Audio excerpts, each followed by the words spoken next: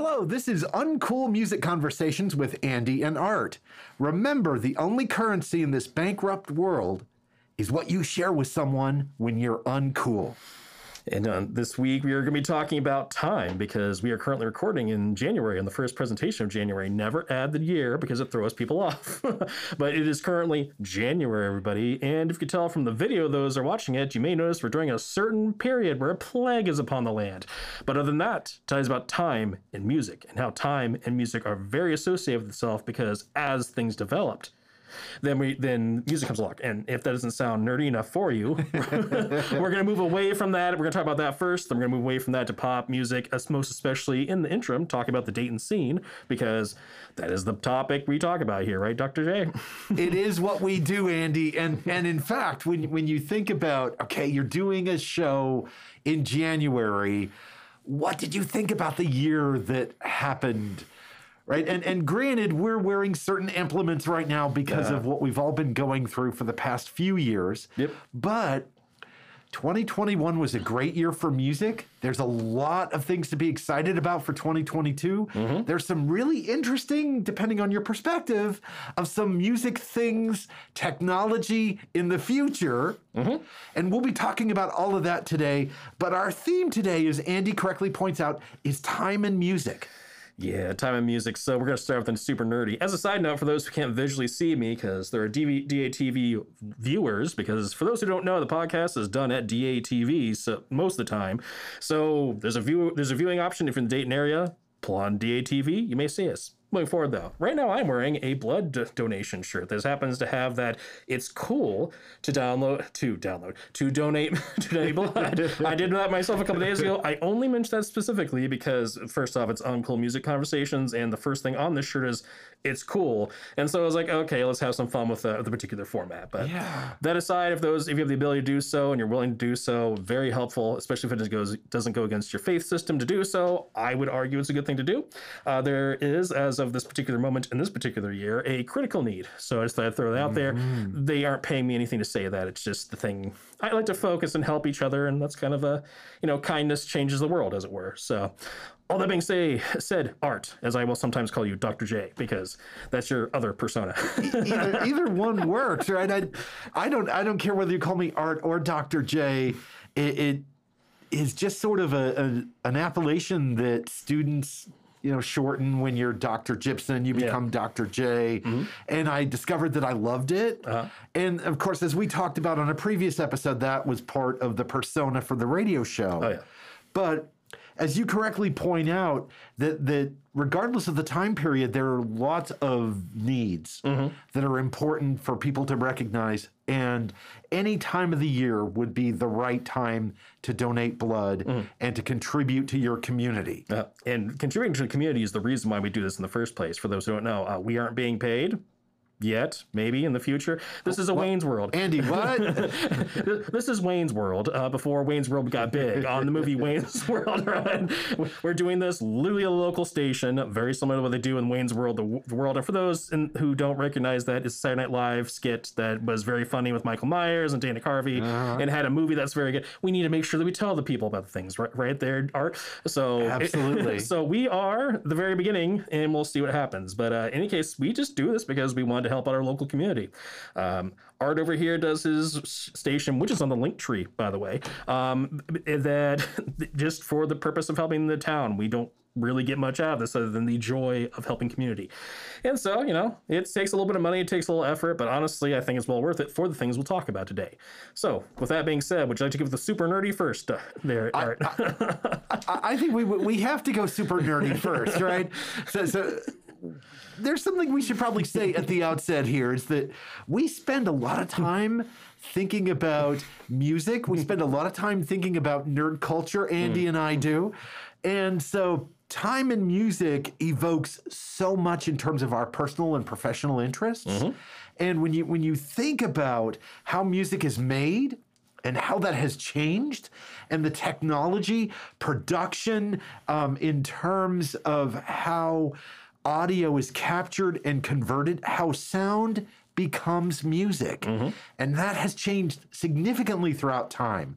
I believe you have not only some thoughts of your own on that, but some contributions that others have made on this topic as well, right, Andy? That's correct, Art. All right, so first and foremost, we're trying to work on from last show. We're going on everything. We're trying to just smile and shake our heads at each other. We were very big on feedback. By the way, thank you to those who acted as reviewers number 1 and reviewers number 2.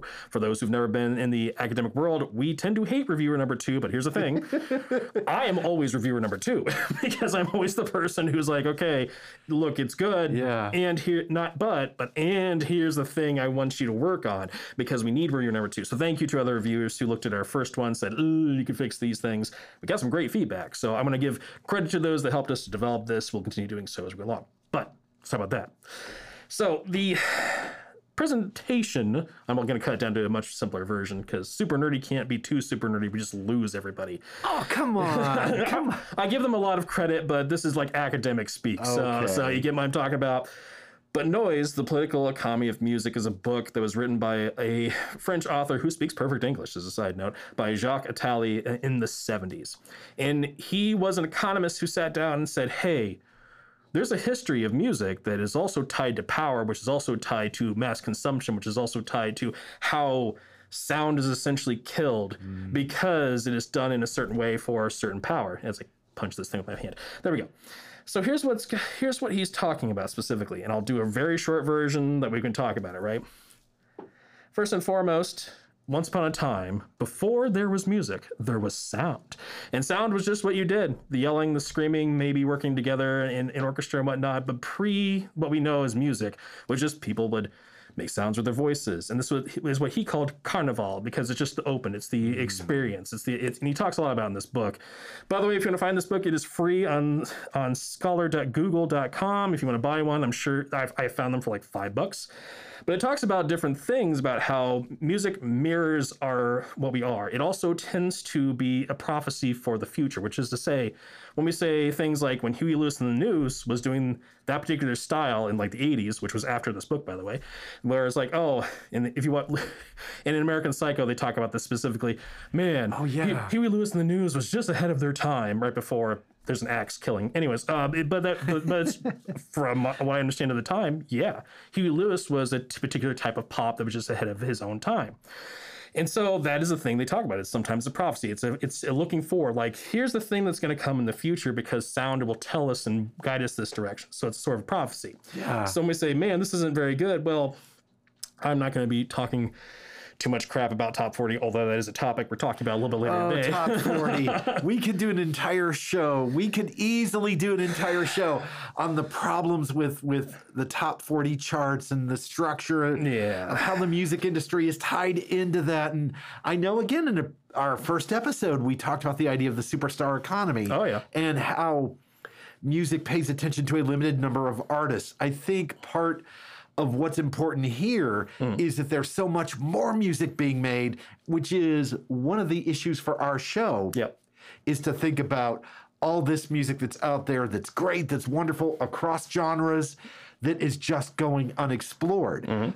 And that, I think, connects nicely to your point about time and technology and how sound evolved from just the sound that people made as they sang in the natural open spaces, the carnival experience, to, okay, musicians are separated from everyone else. And then how that was captured and recorded and then distributed and became part of a business. And that's the thing they talk about. So when I say the word power, I'm just referring to those that have means, those have the ability to do things. If you want to think of this as a music industry with the industry piece really focused on, we're talking your Tower Records, we're talking your Atlantic Records, your Capitol Records, like all those, right? Like the ones that you can think of which exist or may not exist at the point you're listening to this, right? But when it came to the original times, like it went from music was something people just did to a form of sacrifice where, okay, you can't just do sound. We have to organize this sound. When you can organize something that has emotional effect, power wants to use it in one way or another. And so that's one of the things that Talley talked about was a period of time. We're talking pre-1700s, right before 15 to 1700s roughly.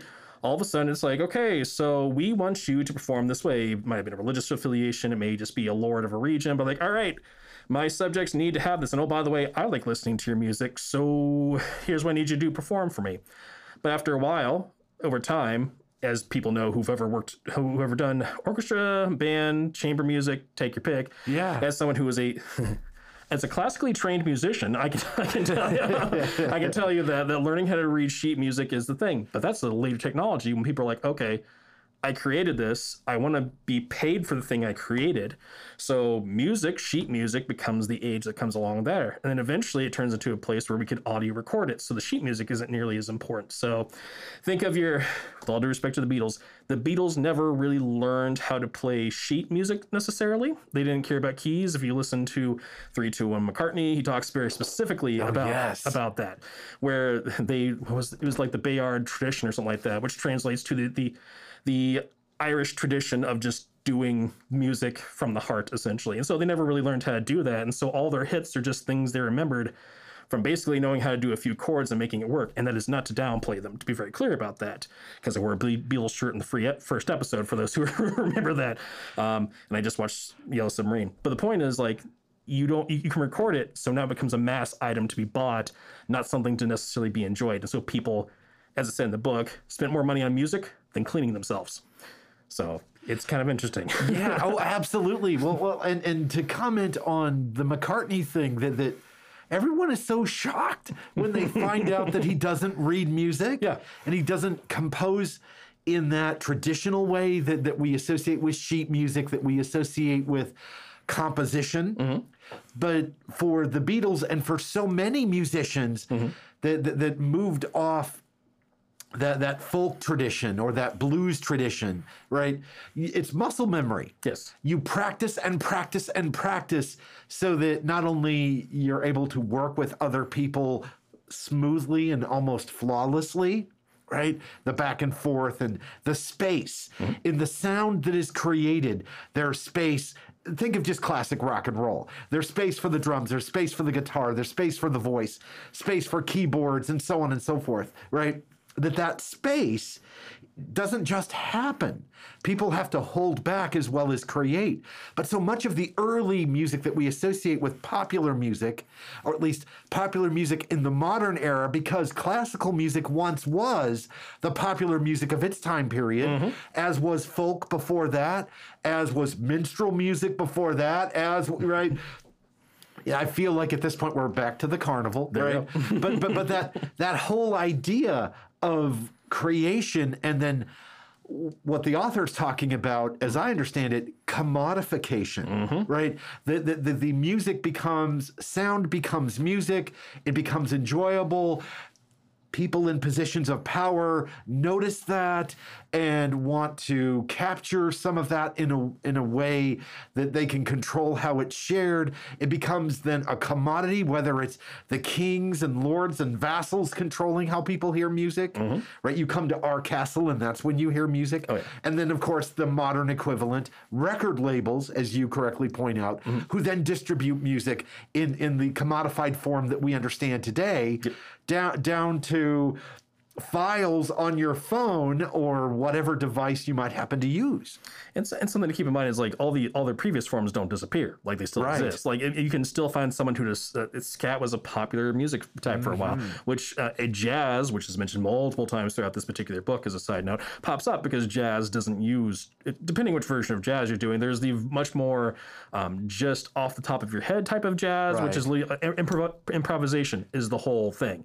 That's the thing that the author, Atali, was referring to as, like, that's the pure form of music. And as I used to say much more arrogantly when I was younger, I used to say local music is the only real music because it's the one that's great, because pretty much everyone that you listen to on when they come to this show, or if they are on Dr. J's Art's other show, some of them get paid for it, but the vast majority don't, because, again, it is just that expression.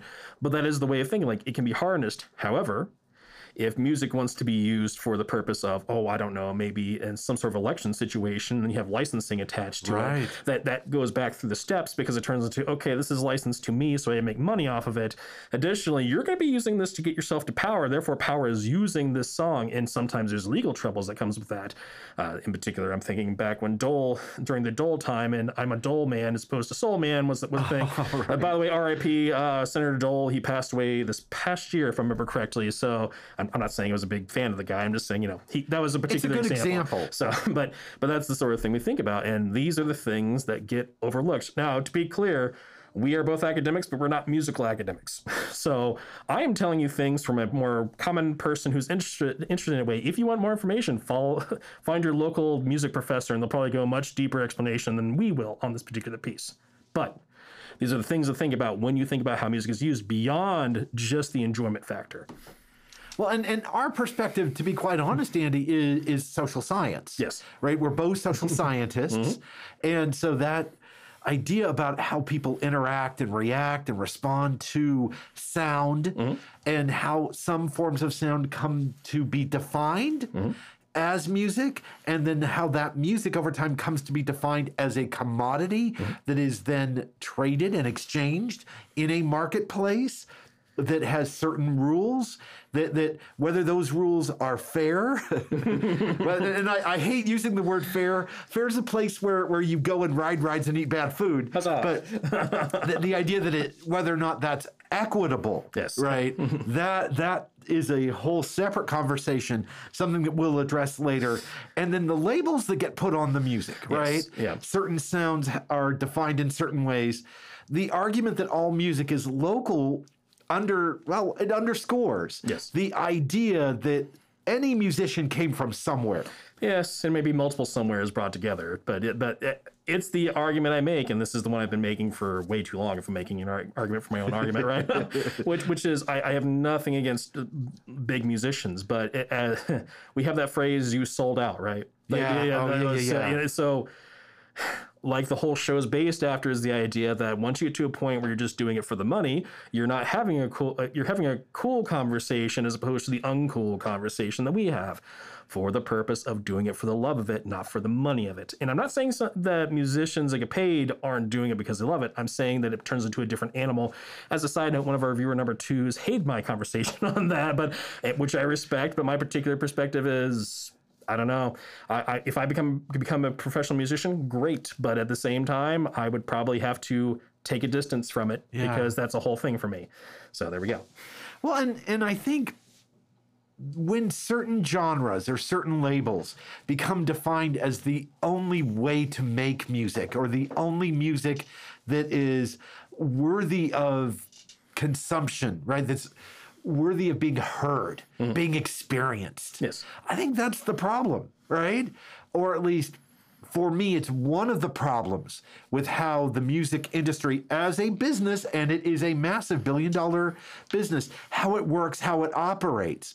So one of the reasons I spend so much time in the other hats I wear, whether it's the radio show or college professor or just music fan going out to shows or buying music, is that I understand that certain artists or certain musicians are incredibly popular, and that is not what I'm bothered by or offended by or concerned about. But the fact that so much music is ignored, is not given enough space, right? You think of the top 40 chart, right? So the idea that is tied as a number of writers and scholars and just people who love music have noted, right? The idea of why songs are a certain length, the idea why so many charts in terms of measuring success in music have certain limitations. The top 200 albums, the top 40 most popular songs as determined by radio airplay, sales, downloads, right? And all of that's changed over time. Oh, yes. So it's really important to recognize that this idea of a top 40 was tied to an old format of how DJs used to program a certain number of songs over the course of a 2 to 3 hour program, and there'd be space for ads, space for voiceovers and show promos and things like that. So we're still using charts that are tied to how music was distributed in the 1950s. And if we're talking about it in a different way, it was kind of shady is the best way I can express it, how that went. Payola was a problem. I mean, there's lots of things. For example, who wrote the song? Well, someone who's not in a particular power group. And now they lost all their music because someone said, hey, Barry Gordy was kind of known for this apparently, just like, hey, I'm buying your records. I'm going to pay you whatever amount of money, which is a complete ripoff, but I own your music now. But this is the way the way works. Or an Elvis Duran, who some people may recognize because he's a top 40 DJ. He talks about just before his time, there were individuals that were paid money to play the song, which automatically made it so they would be pushed up. But it was all, and so pay. I mean, money. Money is, this is a weird thing I thought about recently. Money is basically a pile of promises that have no backing when you think about it. Because it used to have a material backing. Now it's literally just promises that have nothing backing them up. But it does make things move. And so if you want a top 40, you have to have a money unit or something of interest to make it so it becomes more popular. So I'm not going to say the name because everybody knows the name of the family. This particular family, who's start with a K and some of them starts with J's, that are famous for being famous. Why? Well, because apparently someone somewhere said, hey, why don't we just focus attention on these individuals and we'll just make their lives of interest to the masses and we'll make a lot of money off of this. And of course, one of the particular family members is, I believe, a publicist of some sort, so she knew what she was doing. And it's interesting and kind of messed up at the same time to think about it, because top 40 is nothing more than that family's rules applied to, man, I really want to know what this person's doing. Well, okay, but they're like, they're barely an adult, and why do we pay so much attention to this person's life? Well, because they're of interest. Why are they of interest? Well, because you pushed it. That's why they're of interest. So we're not going to say names specifically unless it becomes important. It's just something to think about. So, yeah. Well, and when you apply that logic or that understanding to music, when you think about that in terms of music, right, you're looking at American Idol. You're looking at Pop Idol. You're looking at The Voice. You're looking at, right, on and on and on, right, a Country Star. You're looking at all these shows that take that reality TV format, right, that the K's and J's, and among a handful of others, let's be honest here, popularized. And you're applying that now to music, but then you're still applying that in the context of an industry where you sign a contract, right?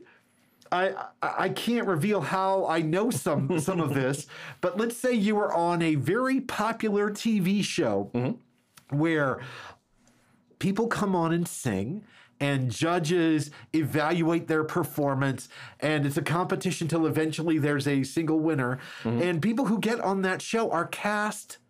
And I want to use that word very specifically. They're cast for type. Right? We need someone who fills this kind of category. This checks this box. Right? We need someone with a difficult backstory and they've overcome adversity. Right? And you're asking yourself, self, what does this have to do with music and making music? Well, it's more about the story of the artist, which is still important. Always is. But in the context of this television program that's supposedly reality television, and of course I would always ask my students to consider, how many producers does a TV show that's a reality TV show need? Watch the end credits for a show like this and count how many producers there are. Well, they're probably doing some production, but they're also probably doing something we call writing. Yes. What's interesting to me is, and this is something you can look up if y'all feel like it. This isn't conspiracy theory. Let's be very clear on that. But if you, I forget the person's name, but they're the person who actually came up with Survivor, among others, of the really popular late 90s, early 2000s. And they've been asked about this because they essentially started the genre. Like, they didn't start it. You can thank Candid Camera from the 60s for that, and various others before that probably. But they're the ones that really set the modern tone for The Bachelor, Bachelorette, pick your show. The thing that they say specifically when they're asked about is, oh yeah, I'll tell you right now, the live shows that are fictional on purpose have less writing than we did on these shows. Because let's talk about Jerry Springer, a native Cincinnatian, as a side note. For example, they fully admit, and they had a whole TV show about this, that people did have those real backstories, but they would purposely mess with them to get to the point where they could do that particular thing where, the reason why you see the chairs thrown is because they were amped up before they got on stage. And then we talk about manipulation, and it goes back to social science, and let's not do that because that's not the format for this. But when we think about music and how it's put together, the reason why we enjoy these is because they are essentially handpicked, which is part of the frustration for a local scene, for good local music, and how that comes about. So, I mean, let's kind of switch it up a little bit. How do you find good local artists, I guess is the question. Oh, that's a great question because I spend a lot of time doing that.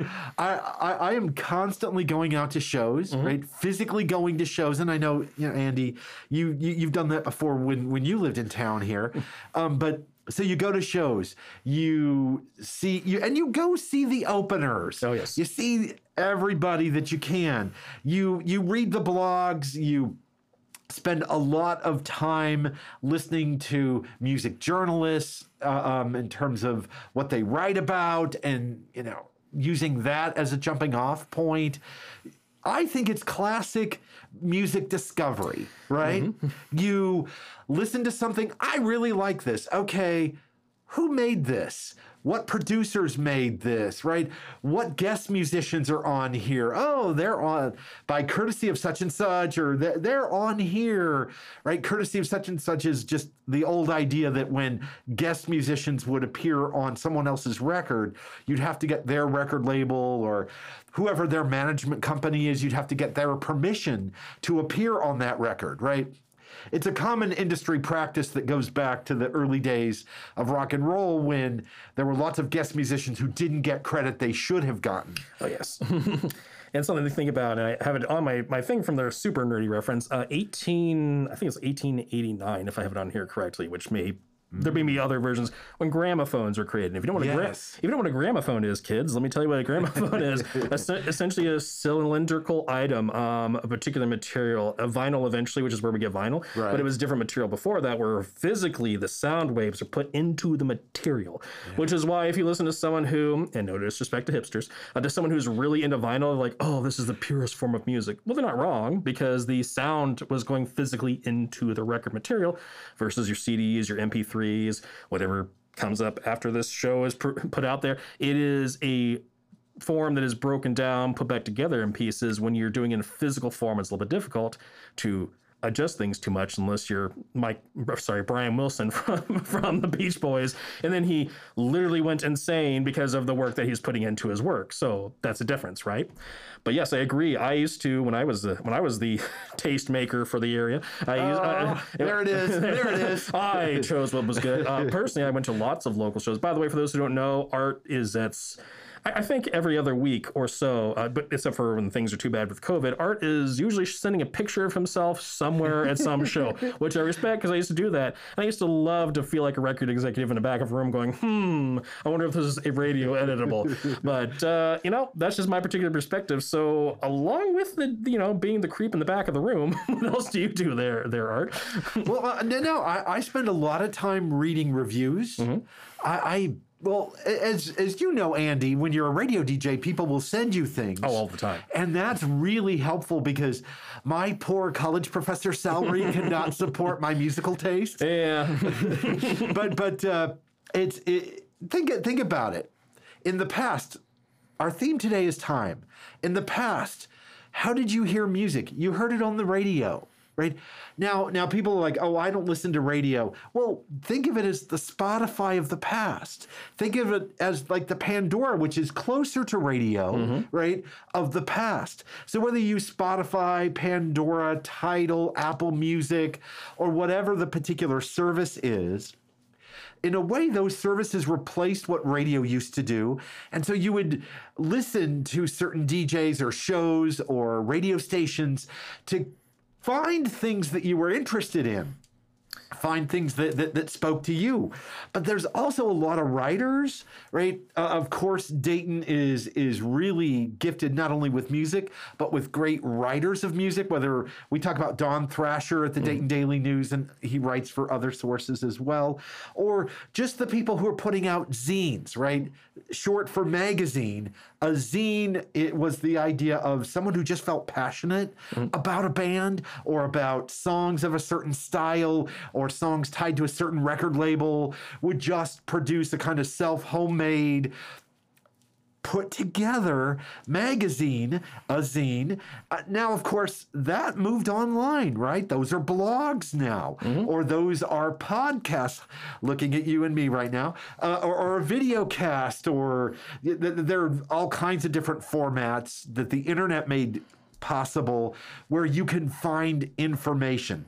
Now, what's interesting is if we go to the super nerdy end for a second, because apparently that's my shtick for today. So if we talk about uses and gratifications, which is a particular, it's kind of an umbrella for a bunch of different comm theories, but it really is just, it's a term for, just because the old technology, quote unquote, went away, doesn't mean people don't use it. I mean, Sure. Have you ever been behind someone who uses a check in line at a grocery store before? I know they tend to have quite gray hair. I understand that, but I can tell you right now, literally about 3 days ago, the guy's like, "Oh, I'm gonna have a check. It's gonna take me a minute." I'm like, "Well, not really, because this has been modified, but it doesn't go away. Just because people have gone online doesn't mean they don't also go to shows. Doesn't mean that the carnival doesn't still exist. It just means there's been an adjustment. Ooh, that sounds so much better when you adjust it. Well, there's been an adjustment for different new technologies to make themselves more out there. And that's why, and this is something I ran into probably over a decade ago now, putting flyers around for a local show is actually significantly better than just trying to do an online thing, because if nothing else, online is largely white noise.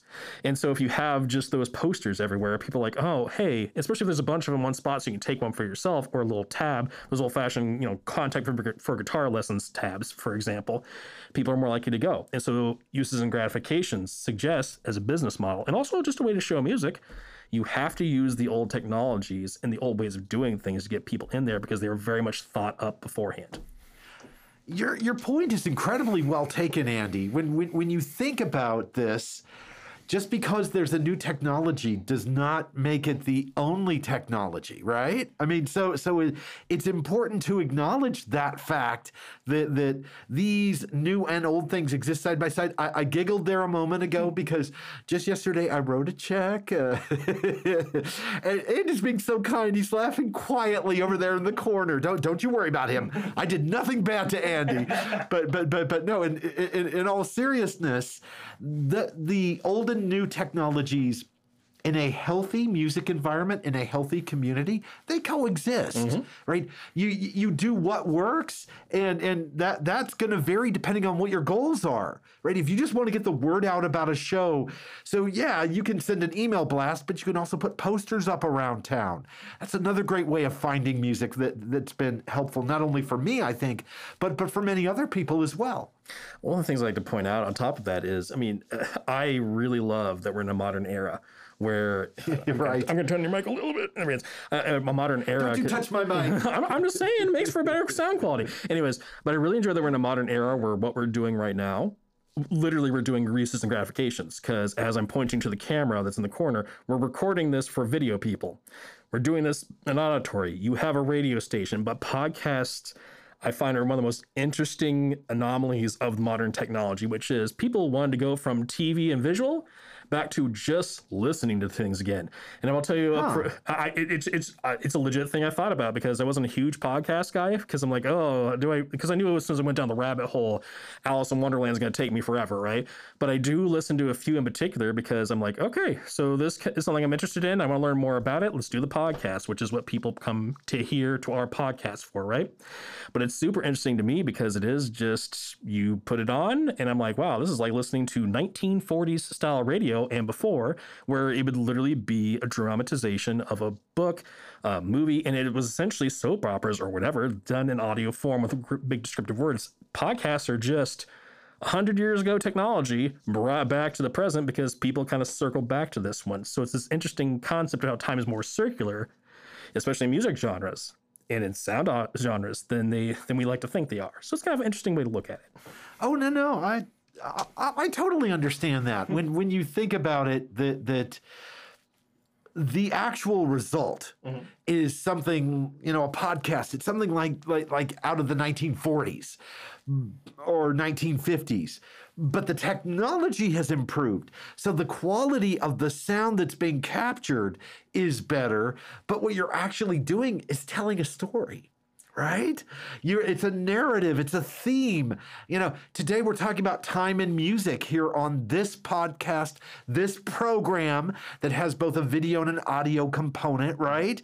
So obviously in the past, you couldn't necessarily have the video and the audio the way you can today. So time has actually, I don't know if the word to say is improved, yes, but it certainly provide other opportunities for you to experience music. It's, and for me, so for those who don't listening, I'm not trying to get too big for my britches because gosh knows what's going to happen. But after we did our first podcast, after we did the first one, we literally walk out of the DATV. Art and I are both hanging out in the lobby, and then the program director or program manager, whatever his title is, comes up and says, "Hey, what are you guys doing?" I'm like, "Oh, we're doing local music." "Hey, we need someone who needs to do the TV version of that." I was like, "Oh, okay." So to be more technical, it's uses and gratifications version of this, where it's like, okay, so not a whole lot of people currently do what we do. There are a few. I don't want to discount them. They're good. We're better. They're good. So I'm only saying that because subtle, man, really subtle. I'm just saying that we're more uncool than they are. Anyways, but apparently there is a need, and so we're going to gratify that need by bringing in musicians. And by the way, you'll hear at the end, because we've finally put up a format for this. We want you to talk to us about what you want in the podcast, because we really want to know, what musicians, for example, Art/Dr. J, I like you as a person. I like you a lot, but I said this before we got on air. My show back in the day, the local show, and I'll yell it if I have to, the local show, because that was our thing. There we go. 56. There we go. He's giving me a time limit. Anyways, I was very big on hitting every genre possible. That was my thing. I have friends that are they're death metal people or hard metal. Great for them. I enjoy it for what it is. Not necessarily the thing I'm into, but it's the thing I listen to. I was listening to gothic country at one point. I'm like, I've listened to all these genres that exist. We do have a techno scene in the Dayton area, for those who don't know. And if you didn't know, now you do. We have all the scenes here in the area, and in no disrespect to art really only plays one particular type of genre or some variants of one type of genre, because that's the format that the school allows them to do. So I'm saying we could use this as a way to bring on the other people, like I did back in my day, when we used to have people from different backgrounds. And so there's that. Well, no, it's a fair constructive comment. Mm-hmm. My show is about indie music. Yes. Right. So I'm looking at bands primarily that fall within so-called indie circles, right? Whether it's local, regional, or national, right? Whatever level that is. I'm looking for things that are not necessarily tied to a major label. I'm not looking for big names. I'm looking for songs that move me personally as the programmer of that show. And I'm also looking for things that people may not have heard of that I think would be wonderful, would be awesome if they did hear them. And I'm especially excited about local music. So I play country, alt country, indie rock. I play certain forms of rap music. I play a lot of singer-songwriter. I play some funk. You're in Dayton, you kind of have to. Mm-hmm. I play some electronic music. I play some what might be called college or avant-garde, or I prefer the term alternative. Ooh. But, what some of these terms mean has changed so much. I remember when I was in college in the 80s, and everyone's going about this weird band REM, and, now it's like, well, wait a minute, that's a standard now. That there's nothing weird there, but it's a fair criticism that the local show, when you did it, was really broad. Right? You didn't have a single genre or label. Nope. With your Tuesday afternoon alternative, I've really focused on this kind of broad definition of what we call indie. So first, I'd like to mention that he went to college in the 80s. He said out loud, everybody. I went to college. I did. I went to college as an undergraduate in the 2000s. So if you want to know, hey, is there an age difference? Are they both older guys? Well, it depends on how you look at it. Just poking fun at my co-host, of course. But here's the thing about when I was doing it, was very much focused on how many people of how many backgrounds can I get. That is why I would argue that's why I and my cohorts became so popular, is because because first off, we had a lot of fun doing it. Number two, we had a lot of like personalities and nicknames. Everybody had a nickname. No one had a real name on that whole show unless you're a musician. And so it turned into this thing where we were using it for fun. And I think the fun is what grabbed people. And so at one point we were brought up in different papers and news magazines saying, hey, these guys are awesome. And then we lost our show. So that's a thing that happened. But you know what? What's that old phrase? Either die a hero or live long enough to become the villain. And so we died in hero, and that's that. You didn't even have a chance. You would have been such a good supervillain. I know. You know what? I have the voice for it. So there's. Well, you know, Art, I think you're kind of pointing at me. For those who can't visually see this, we have hit the 40-minute mark, and we want to respect our viewers / listeners, because when you go to 53 minutes like we did the first time, people lose interest. we had a lot to talk about. We're just going to end the show thinking about how great a year 2021 was for music. Locally, you had tons of great albums. You had great music from the Boxcar Suite, O Condor, Paige Beller, The New Old Fashioned, Age Nowhere, New American Pioneers. I consider Nicholas Johnson's record a local record, even though technically he's from Cincinnati. Almost everybody who played on it was local, and a good friend, Rich Reuter, who had a great single this past year, produced and mixed it. Sidekick Complex. This was the year for Tino and Kay Carter. There's a lot of great rap that came out of Dayton. You had Sidekick Complex, you know, Tino's work. You had Safe Money. Of course, for me, 2021 was the year that the Connells returned. After 20 years, it had been 20 years since they released Old School Dropouts and just released a phenomenal collection. 3 songs that they took from a past record kind of collection called Old School Dropouts. And so they returned. I mean, there's so much great music that came out. Laura Stevenson's Continental Divide was just heartbreak on record.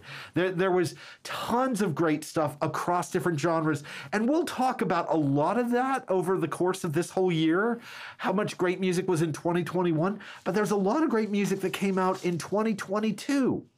Or is going to come out in 2022. That's right. I was curious to see if you'd catch the way I said that, Andy, right? Because I'd like to believe that music is already in the can, right? It's already coming out. You got new music from the Typical Johnsons, Dustin Smith and the Daydreamers, Novena, the 84 Draft.